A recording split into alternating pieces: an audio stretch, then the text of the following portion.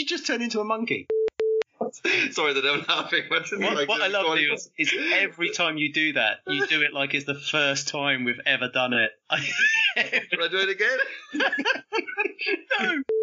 Hi, this is Simon Voysey from Musette Cafe, and welcome to the Velocino podcast.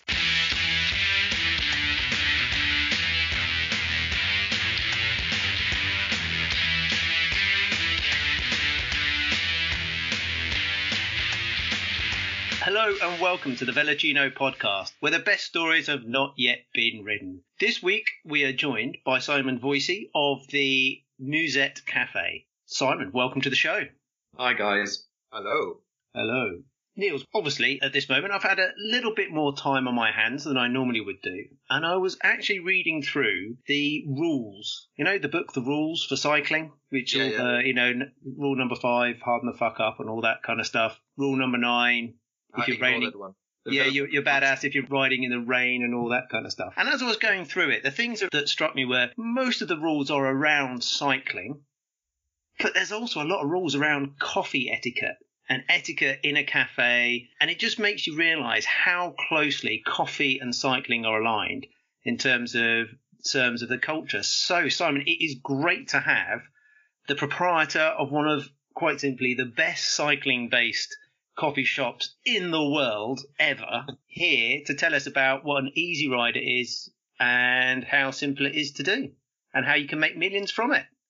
Absolutely. All of those things are true. Thanks so much for having me along. Yeah, I mean, coffee and cycling are synonymous. It's something to do with kind of Italian stuff. I mean, people think that coffee comes from Italy. It doesn't, but they are big on their coffee, and it's a fashionable thing over there to have good coffee and good espresso, and people increasingly around the world pick their rides based on the coffee stops. We kind of knew this when we were setting up, and we wanted to. Lots of cycle cafes are cafes that were sort of coffee shops or tea rooms or cafes that were then taken over by cyclists, but we opened with cyclists in mind, if you like. So we started on the basis that everything that we did for cyclists. Obviously, we have multiple audiences, and there's different people that come and visit Musette, but we set up for cyclists, and I think that's part of the reason why Musette is the way it is. Yeah, I think when you say set up for cyclists, just for those who don't know, Musette is on the premises of an old farm. And when you come in, you have like a lot of bike racks out there. You have a really nice outside area on a nice decking. And then when you enter the premises, you have a lot of really fantastic cycling art, cycling photography. It's really, really appealing. It looks really nice. Yeah. Thanks. We decided early on, because we've been to a lot of cycle cafes, myself and the other owner, Simon Gill, before we set up, as cyclists, both of us. But we'd seen quite a lot of stuff like, and this is just what we believed was the right thing to do, was to sort of be a cycle cafe that you could see it was a cafe for cyclists because of the art, rather than using a pedal as a coat hook or kind of a big ring to put your orders on. And so we decided we'd pull back from trying to go over the top with all the cycle paraphernalia, but just deliver that message through the art on the walls. And I think that's kind of worked overall. Absolutely. One of the things that always struck me, because how long have you been going now? Yeah, so we opened in September 2018, but we were obviously working on the building and stuff for about 3 months before that. We were due to open in the summer, but a neighbour objected. We had to go to court essentially to get a change of use for the building and open as a cycle cafe. Completely respect the neighbour's decision to object, but it delayed us by about 3 months, and we missed the summer. Thankfully, in 2018, I don't know if you remember, but the summer ran really late into October. So we still benefited from sort of 6-7 weeks of really nice weather, which really helped us. But we opened in September, middle of September, and that we sort of missed that sort of crucial 3 months, which we felt was going to give us a massive leg up in our first sort of half a year. So you guys, with your background, I mean, you've not owned cafes before when you started this, from what I understand. You don't, you weren't ex-restaurateurs or had all these kind of things. My understanding is that your backgrounds are not coffee related at all. Is that right? No, to a degree, yeah, I think so. I worked in media and marketing for pretty much 20 years, but I did do quite a lot of bar work, and I worked in a restaurant, a good restaurant, when I was in Holland for 2 years when I was studying and working. So I did learn a little bit about it then. My stepdad was a publican, so he was able to sort of impart a bit of decent knowledge, as we were growing up. Simon Gill also worked in the Cog, so he'd worked in a cycle cafe as well. But yeah, I think working behind the bar in a restaurant as a waiter and running a sort of a small, a limited company are very, very different, and we'll probably get onto it. But yeah, it's certainly a big step up in terms of, the stuff that you need to know and the stuff you need to do to sort of make a success of it. I mean, anyone who's worked in the hospitality industry will know how hard you have to work, and it never goes away. If you're the owner of a business, you're there 6 days a week practically, or certainly I am. And that never stops. And one of the only sort of benefits of what's going on at the moment is that I've actually had some time at home, days in a row, and that just hasn't been the case for certainly since we opened, basically. So, but yeah, there's the huge amount of effort that goes into, a hospitality business like a cycle cafe. It's not just kind of, pour the odd coffee and it's all relaxed and you're there with your friends chilling out and drinking espresso. It's not quite like that. But Is it not? Yeah, I know. I mean, you always seem to just be, so friendly, relaxed, feet up.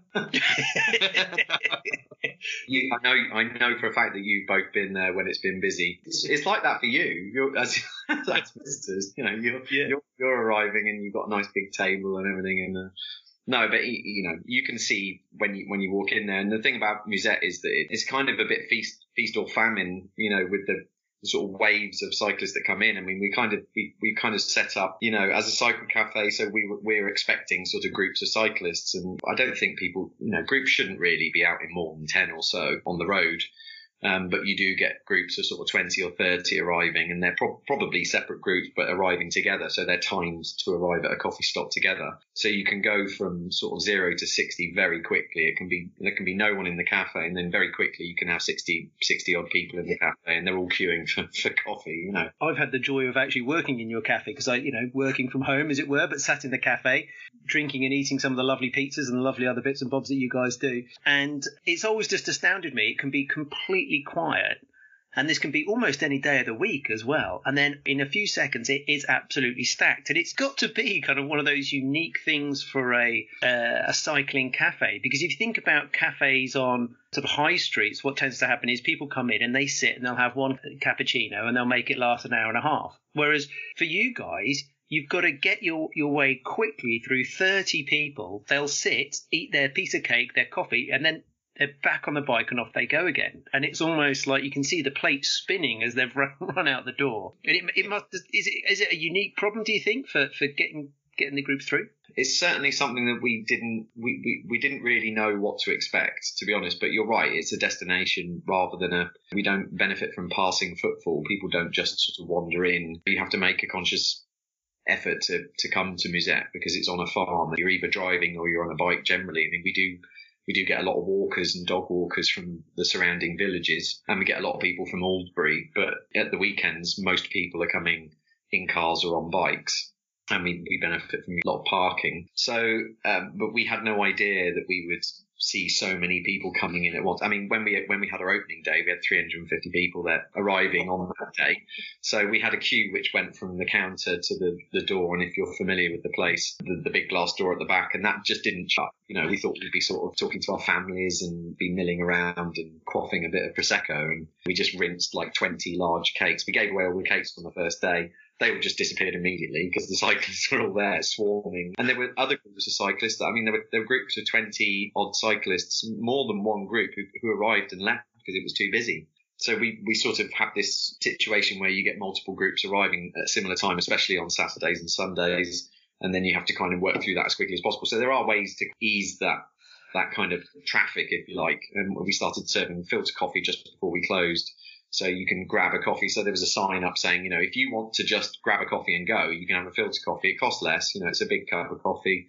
Still nice coffee, but it's not from the machine, if you like. So it's not made from espresso. And that was kind of starting to go down well. And that's one way of doing it. Also having sort of multiple baristas in a kind of a conveyor belt where you get one person who's pulling the coffees and putting the espresso into the various cups and then another person doing the milk. So there are ways of speeding things up. But if you think that a coffee like a cappuccino takes 45 seconds probably, and you've got 30 people and they all want a cappuccino or a flat white, then you know that you're going to be there for the best part of 20 minutes producing this coffee for that queue. I mean, there are ways to speed it up ever so slightly more, but that's the nature of it. And so I think people expect to queue, hopefully. But, we send them away with cake, obviously, so they can sit there. Everyone's. I'll tell you what. I mean, we're talking about the queue, but I have to say it's great sitting there. It's the most brilliant experience as a cyclist to go in there. And even as somebody who, even if you're not cycling and you're in the cafe, you see these big groups come in. There's always a laugh and a chat, and everyone has a decent break. They have great fun, and then off they go with a smile on their faces. So it's absolutely brilliant. Just to go back to the beginning of you setting it up, actually, because the one thing I'm just thinking, so, everyone, I think a lot of people in the world believe in starting their own business, or they feel like they've got something in them. But where were you at that moment when you thought, this is it, we're doing it? Where were you sat? What were you doing? It was kind of a bit cumulative. Sorry to put a dampener on. It was quite a long process. At that time, I was trying to set up another business, which was a skincare business for cyclists. So my wife works in skincare, and we were looking at sort of different sort of anti-pollution type qualities to skincare. We even got to the point where we were down to formulas. We'd created formulas for the skincare, and I needed some photography to put on the sort of the deck to go to investors for a raise.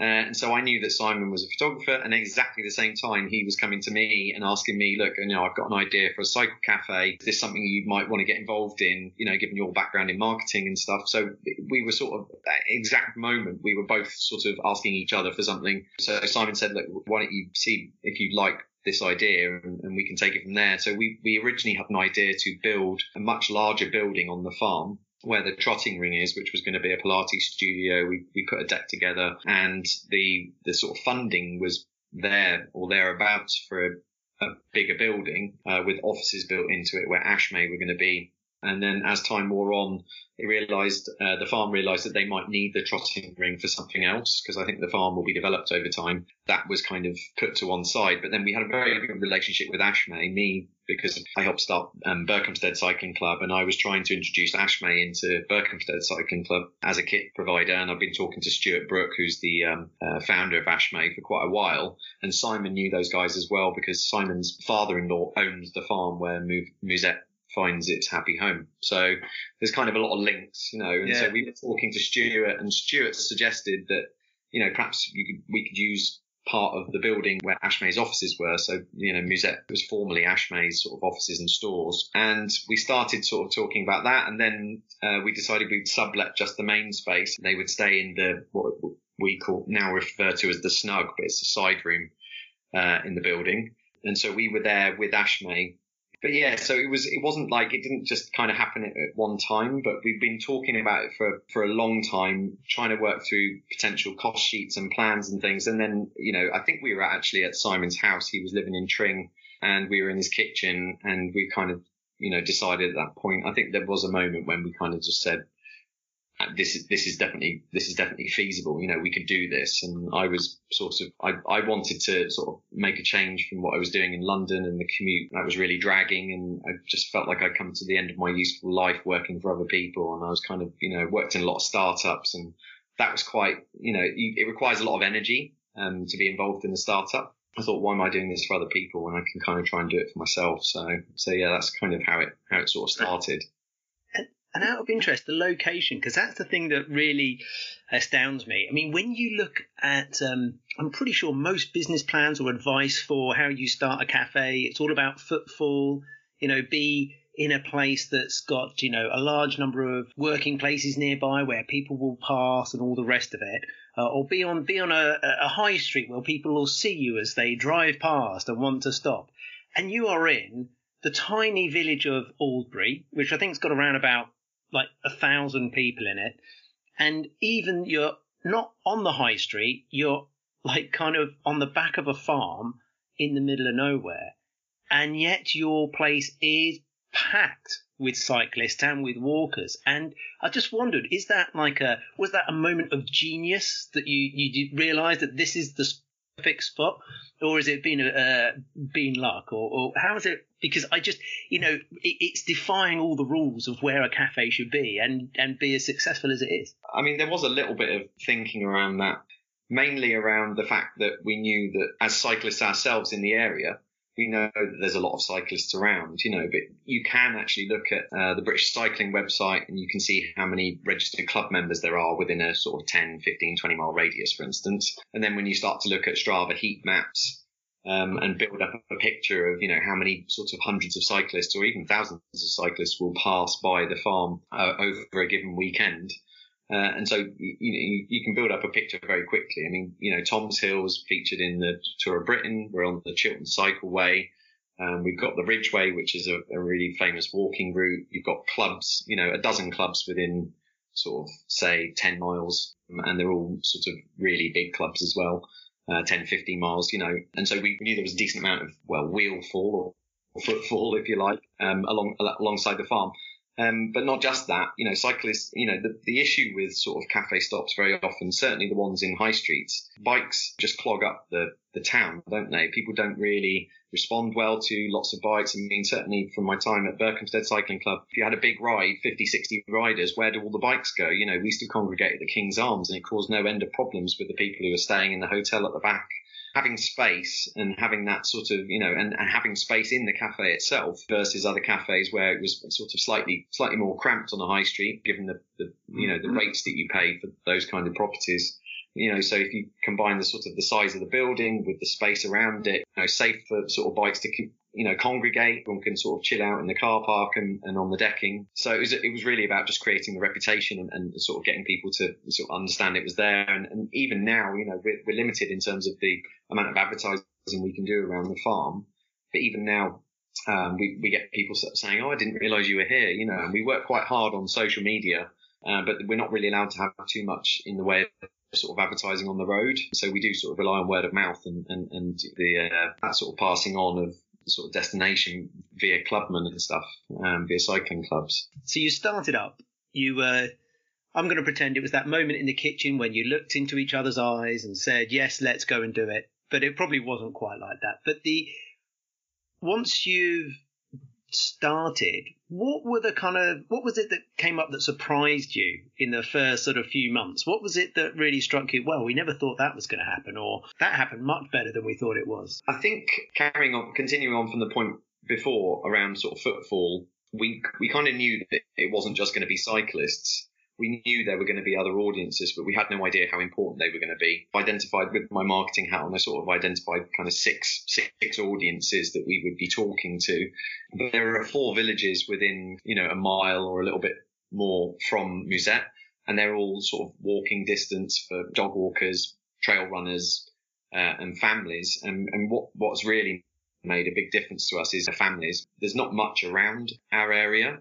So in Aldbury, there's a couple of pubs, there's a golf club, there's places for people to go, but there's not really places to go as a family. And when families come, they come with kids, dogs, there's sisters, brothers, aunties, uncles, and you can have sort of 6 or 8 people come in, they'll all have hot drink and some cake or whatever. And that is actually a really sort of valuable audience for us. So we realised very quickly after we opened that, especially in the colder months, the colder, wetter months, we would need this audience to sort of keep us alive while the cycling was sort of taking a dip. So the runners, the young mums with kids, because again, going back to the size of the building, getting 6 or 8 prams into a cafe on the high street is pretty much impossible. So NCT groups come and meet at Musette during the week, and there's loads of space for them, and they don't have to worry. It's airy, and there's plenty of places you can sort of stow a buggy in the corner with a sleeping baby or whatever, and so all that stuff works really well for us. So we had no idea those audiences were going to be so important, but you have to kind of change, you have to pivot very quickly if you realise that we're not going to be supported solely by cyclists. So we did that, and that was part of the reason why we opened the kitchen as well. I mean, our original vision was to be the destination for cyclists in the Chilterns, and we want to be that, and we feel like we have become that very much, but that's not enough, to be honest. I mean, there simply aren't the volume of cyclists during the week to sort of maintain a building and a business of our size. So, those other audiences have been incredibly important. It is absolutely lovely. If I've been working there in the week, it's the most lovely eclectic mix of people that you can sometimes see in there. In winter, I think the most common thing is mud and waterproof clothing. There seems to be a lot of technical clothing going on, but it's lovely, particularly when you've got the sort of like the young kids all sat round on your sort of sofa area. that are all chilling out. You've got a whole load of runners in one corner that are dripping wet. And you guys are so happy to have all your furniture and the floor is all designed so you can quite happily sit there and soak the floor and whatever, it doesn't matter. Particularly in winter, you get one lone cyclist that will come in his tights and all the rest of it, or her tights and, covered up, and comes in and gets a very almost quiet high five off whoever's serving the coffee, and then they sit down as well. So it is a lovely mix and sort of feeling that you get in the cafe. It's always a great welcome. But it's good to hear. I mean, I should just say on that, we've got a couple of guys. They are roadies and they are mountain bikers. It's David and Dolan. They're local to us in the village, and they come in rain or shine. I mean, probably a couple of times a week. But when they come in, and it's been particularly grizzly outside, they now undress at the door. They bring their own bin bags. They undress at the door. But a couple of times they've had to take off their shorts and everything. So they've just been sat in their pants, eating cake and drinking coffee. I mean, they are probably some of our best customers, and we're very, very fond of them. That's some of my favourite moments. So when they're kind of just, I just look over and I can see one of them leaning on the other while they're trying to take their trousers off and their socks and stuff. It's also kept in mud. You could just imagine if one of the new customers is turning up and watching this at the doorway thinking, wow, I didn't know if there was a dress code. Wow. Couple of raised eyebrows. Normally not that much, actually, to be honest. People are kind of like, oh, right, it's David and Dolan again. So good. What you mentioned earlier, when you had your opening day, and there were like, how many people? 300? There was 350 people, we think, because we worked out how much coffee and cake and everything else we'd sold, including soft drinks and everything else. And yeah, and I think a lot more people left as well because they just didn't want to bother with the queue at that time. We had Rollerpalooza outside, Phil Liggett came to commentate on the Rollerpalooza for us and stuff like that, just as a bit of fun. It went better than we could have hoped, actually. It was a really good day and we were just kind of a bit shell-shocked. Yeah, I can imagine, but this just highlights actually that I always talk with Mike about this in other podcasts as well, that we believe that the Chilterns are like one of the best cycling destinations in the UK, maybe even the best cycling destination in the UK. And you can really see that the cycling community was craving for something like Musette. I think this really highlighted very well. What I found interesting as well is, you've got your opening hours where it's a normal cafe, and then you put on these brilliant events. And how have they played into sort of expanding your audience, or, are they a great thing to do for the cafe, or are they kind of a bit of a millstone around your neck, or how does it work? Because they're great, the really good quality events you've been putting on. Yeah, thank you. It's quite a bit of effort, but it's really, really good for us as a business. I mean, it establishes us as a bit of a venue rather than just a cafe. Due to our planning consents, we're limited in terms of the amount of events that we can put on in the evening. So we have to kind of be a little bit picky. And thankfully, Simon Gill's got some good contacts in cycling because he's a professional cycling photographer. So we've got some nice contacts in, so we can kind of work those contacts and pull people in occasionally. We've had help from Ben Herford as well, who's part of our sponsored race team, AMRT. We started off with Michael Broadwith, who's obviously a local guy that you will know well, did the Land's End to John O'Groats. He's a record breaker and rides for Arctic Tax. But we sold 3 of those events, so we sold them out, all 3 of them, because there was so much demand, because obviously he's got that local angle as well. So we sold 3 of those in 3 months, 3 consecutive months. And then from there we did Phil Liggett. We had Phil O'Connor, who's quite a famous cycling photographer, Graham O'Bree.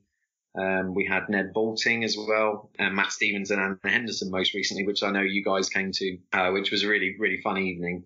And then obviously all this stuff starts kicking off with coronavirus, but we had Dean and Russell Downing booked. We had Jasmine Muller, which was a women's only event, how to train as a woman, so very specific to women. And then we had Sean Kelly and Rob Hatch coming along to do an event for us during the Giro. So they're obviously the commentating partnership for the Giro, and they were going to come on the rest day and do an event for us as well. And that was going to be really big for us. So the events have been hugely important for us because they're great for revenue, but they're also great for our reputation. And we get to advertise that stuff on all the club Facebook pages. And that's something which, we we don't really like to push like Musette Cafe out to the club's pages, but those kind of things are really relevant. And then when people come, they love it because of all the artwork and the space, and it lends itself very well to events in the evening. And we do quite a lot of private parties as well, so birthday parties and things like that. We've done cycling club dinners, and so the events thing is it's a huge amount of effort, but for the amount of time that we're there, it's like it can be really lucrative for us, but also in the PR sense, so it's really important. I have to say I really enjoyed the gin tasting night. That was good. Yeah, crochet workshops, coffee cupping with our amazing coffee roasters, Campbell and Simon. Coffee cupping. I saw that advertised, and coffee cupping, and I must admit I didn't know what it was, and I didn't dare Google it just in case I wasn't quite sure what was going to come up. It sounded to me like some sort of bespoke, like niche fetish thing. We put blinds up for that one. So yeah, we the events we were kicking on with the events as well. It felt like we were getting sort of bigger names. It was gradually we were talking, about bringing some other people in. I won't say who because we would love to be able to do it, but I don't want to disappoint. But so that has been a big part of the business. And honestly, without the events, we probably wouldn't be able to survive. So it isn't a totally crucial part of the mix. And yes, if you've been working all day and then you do an event all night, it can be quite tiring, but I mean, it's well worth it. And, what I would say is that whilst this has been probably the most difficult thing I've ever done in my life, working in this cafe, it's also been the most rewarding and especially the events, a big part of that, because you really do get a buzz and people absolutely love it. And everyone's sort of lost count of the amount of times that people have said, oh, that's such a good thing you've done. Great for the community, the cycling community or whatever. And that sort of means a lot. And it's just enough when you're on your last legs. It just peps you up and you move a load of tables.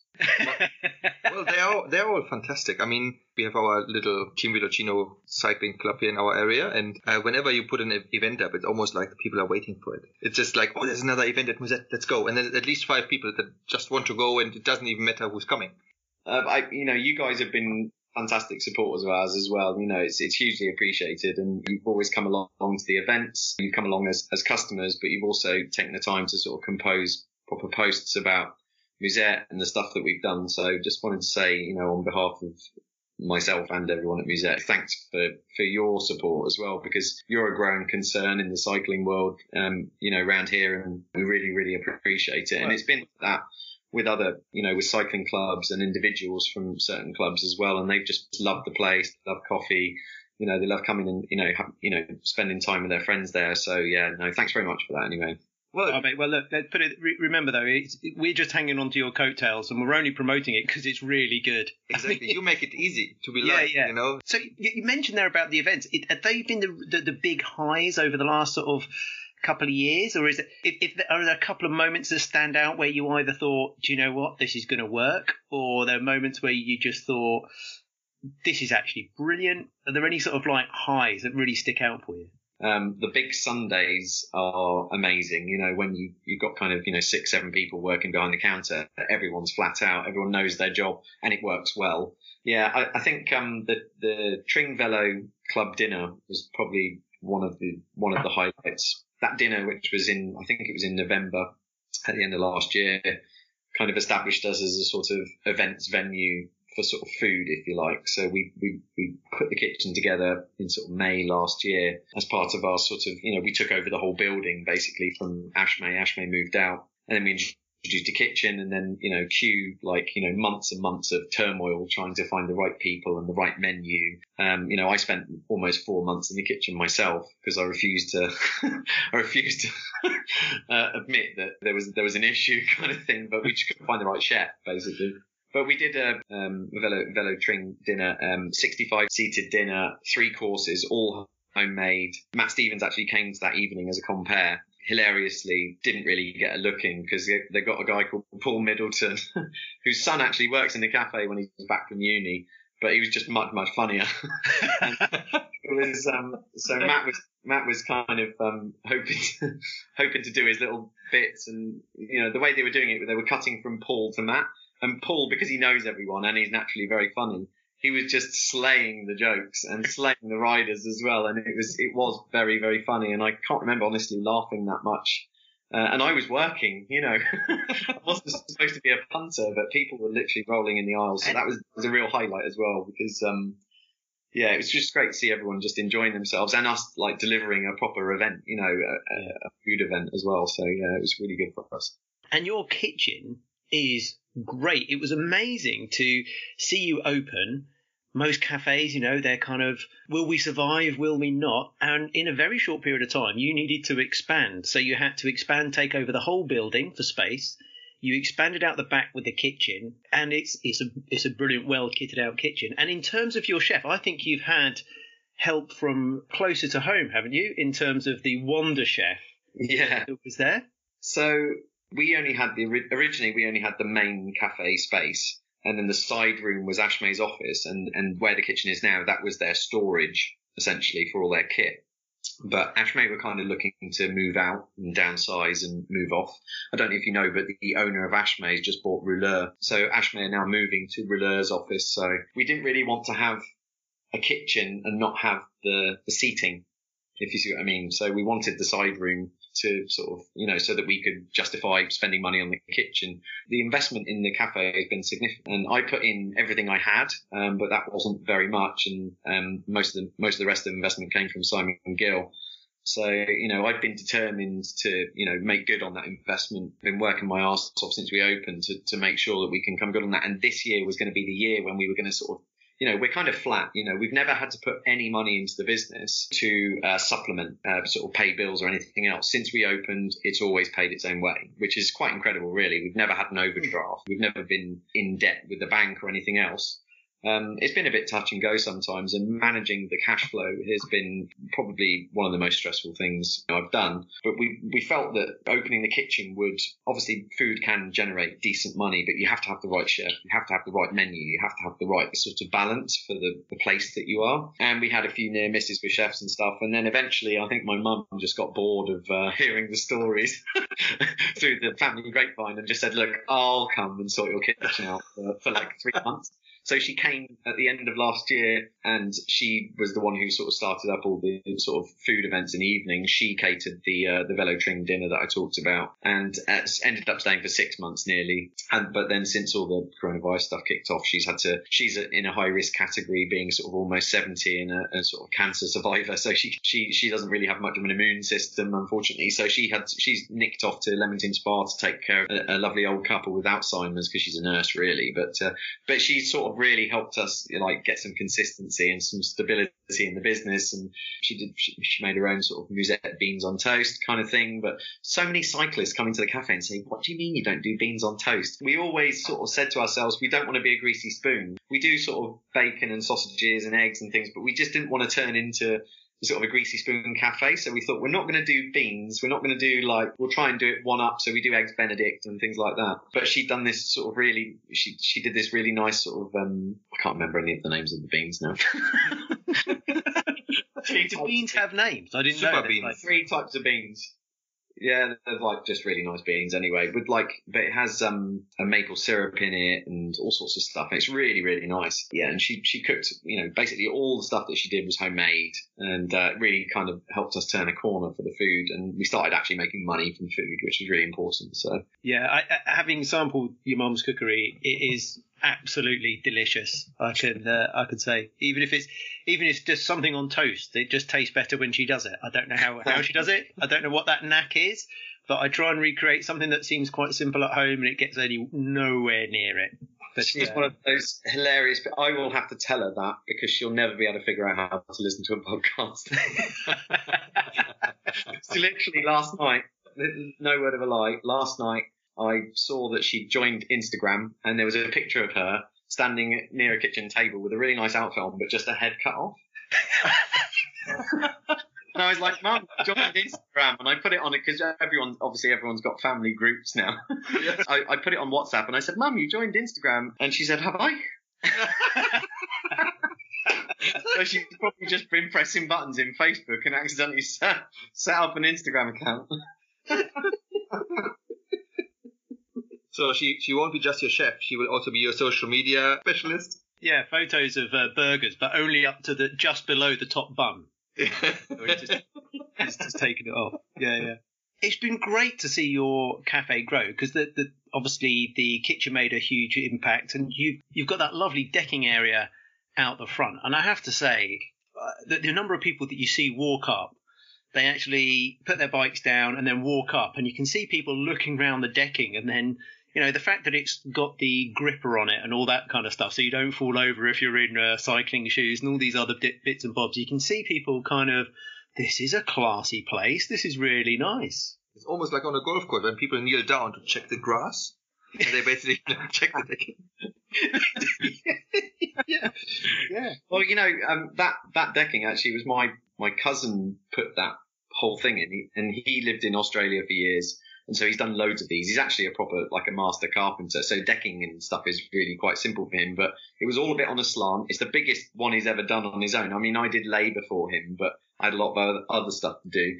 But we thought we'd put glass in instead of so that people could see out and see in, rather than sort of spindles or, you know, wooden things. And it makes a huge difference. I mean, it costs a little bit more, but people do love to sit out there. I mean, the only issue we've got is that we just don't have enough outside seating. You know, sometimes when it's hot, there's sort of 69 seats inside, I think, and you know, it's empty and everyone is outside. There's like 25 seats outside and everyone else is just standing around because, you know, and it's cool inside when it's hot because it's got big, thick stone walls. So, yeah, so we just probably need more outside seating, I guess. Yeah. Well, actually, Niels, that we should have put, for your decking in your back garden that you've just had done, we should have put you in contact. Yeah. Simon's cousin. Yeah, but now it's too late. It's done. Yeah. I didn't even think of that. I was trying to do it myself until I got told otherwise from the wife.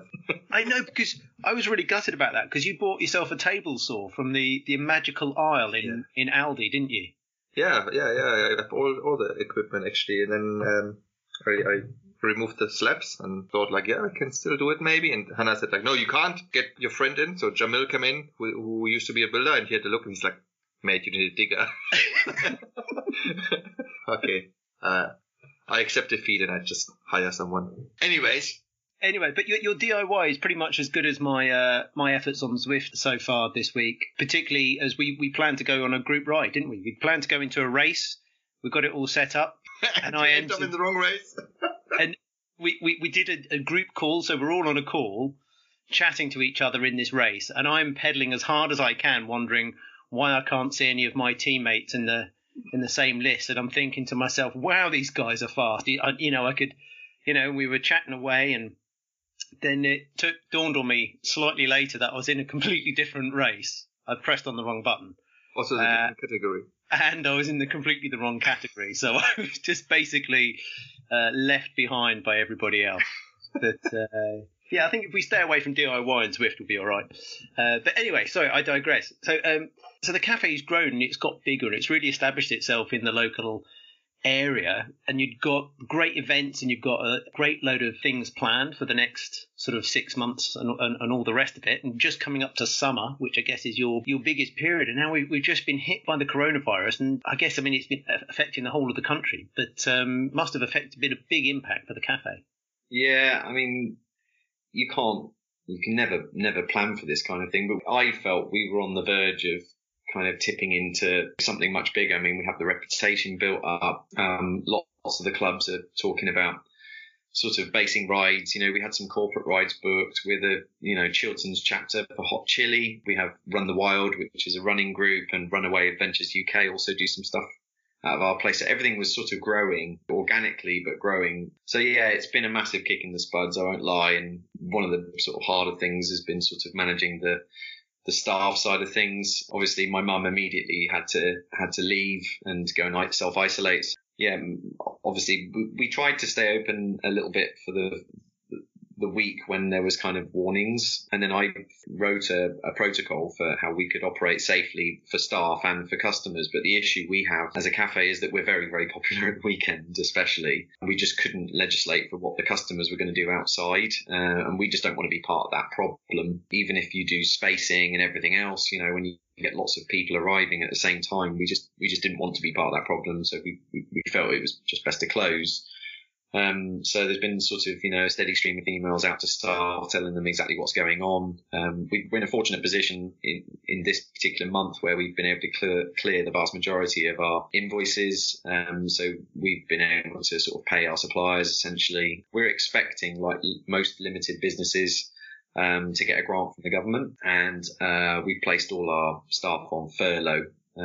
So that's leave where you get 80% of your salary, even for casual workers. But that was hard, and I'm not the sort of person to give up, and I was kind of delivering beans to people, coffee beans, for a few days because I really wanted to sort of continue to try and generate revenue for the business and pay off those last couple of invoices. And there's no issues with the invoices, but it's more just to make sure it was done, it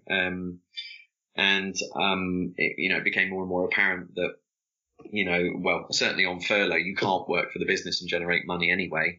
But it became more and more apparent that perhaps wasn't the right thing to do. But I was just determined to try and continue to sort of keep the business going. So, yeah, that's been tough. So we've decided, so I manage the social channels for Musette, and we'll be posting stuff on behalf of local businesses. So friends and partners of Musette, if you like. We'll be doing a nice one for you guys, obviously following this.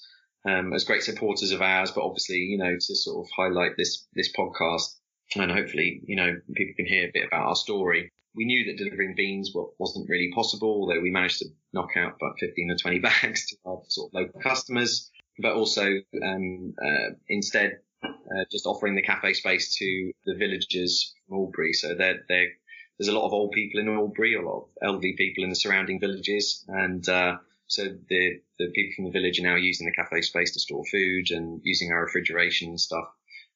Also sort of volunteering there, sort of delivering prescriptions and things like that. And I'm also a first responder for the NHS now as well, so I'm kind of on call. I'm not on call at the moment because I've had a beer, but I'm on call most of the time. So, and that's in the local area in Berkhamsted. So to sort of go along and help someone if they're in trouble as well, sort of take the pressure off the NHS while they're sort of scrabbling around trying to figure out how they're going to deal with cases that are due to be coming in. So just trying to do stuff really, to sort of help in the community, in the hope that, we can sort of get through this and sort of restart Musette, and hopefully there'll be a bit of the summer left and we'll be able to host the clubs and the rides again. So I guess it sounds to me like with the support you've got, at least for most of this year, although it's always a risk with the business and there's always uncertainty, at least you can sort of mothball it, or if, for want of a better word, through until we can all come out and ride our bikes and all turn up.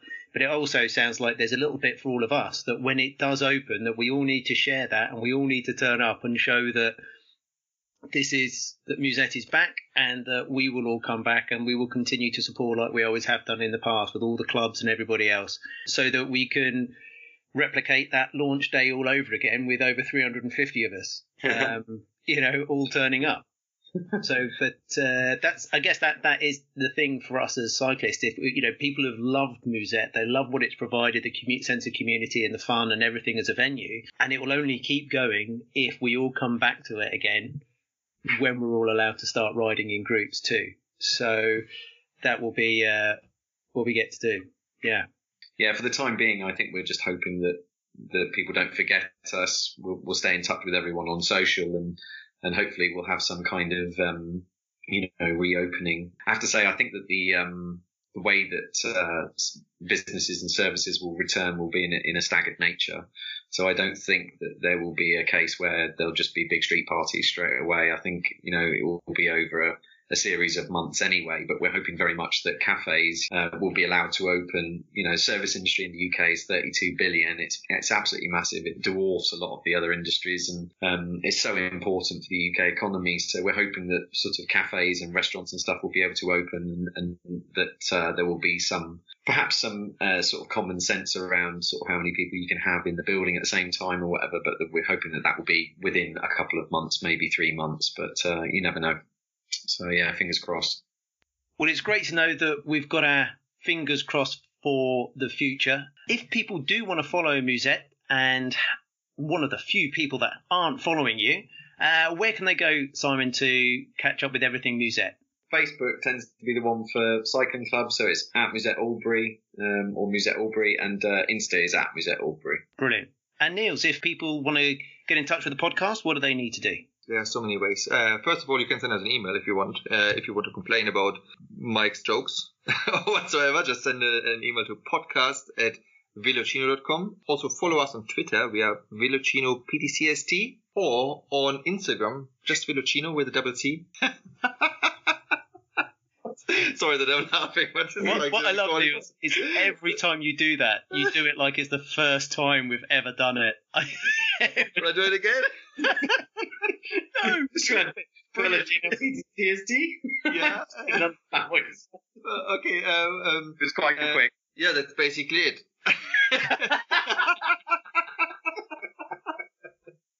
Oh, yeah, by the way, also, you can leave us a review on iTunes or Apple Podcasts or however it's called, and just, give us a couple of stars. That would be great.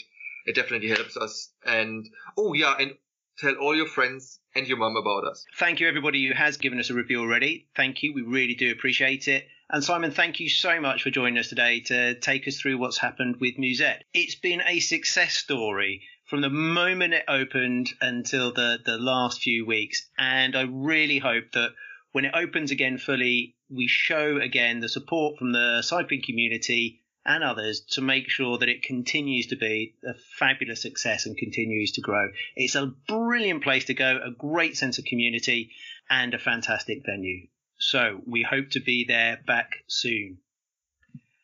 In the meantime, everybody, we always say that the best stories have not yet been written.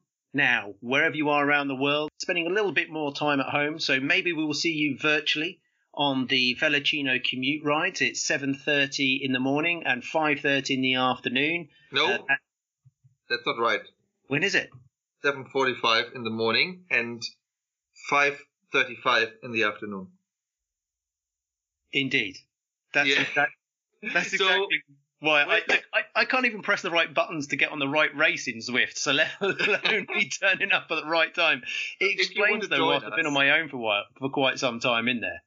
So if you want to join us on one of our rides, just follow me, Niels, Niels, Velocino Podcast on Zwift, and I will send you an invite. Excellent. And hopefully, for wherever you are around the world, you can join us, because the best stories truly have not yet been written. Swifted. Or written on Zwift. Okay, that's it. That'll do. That will do.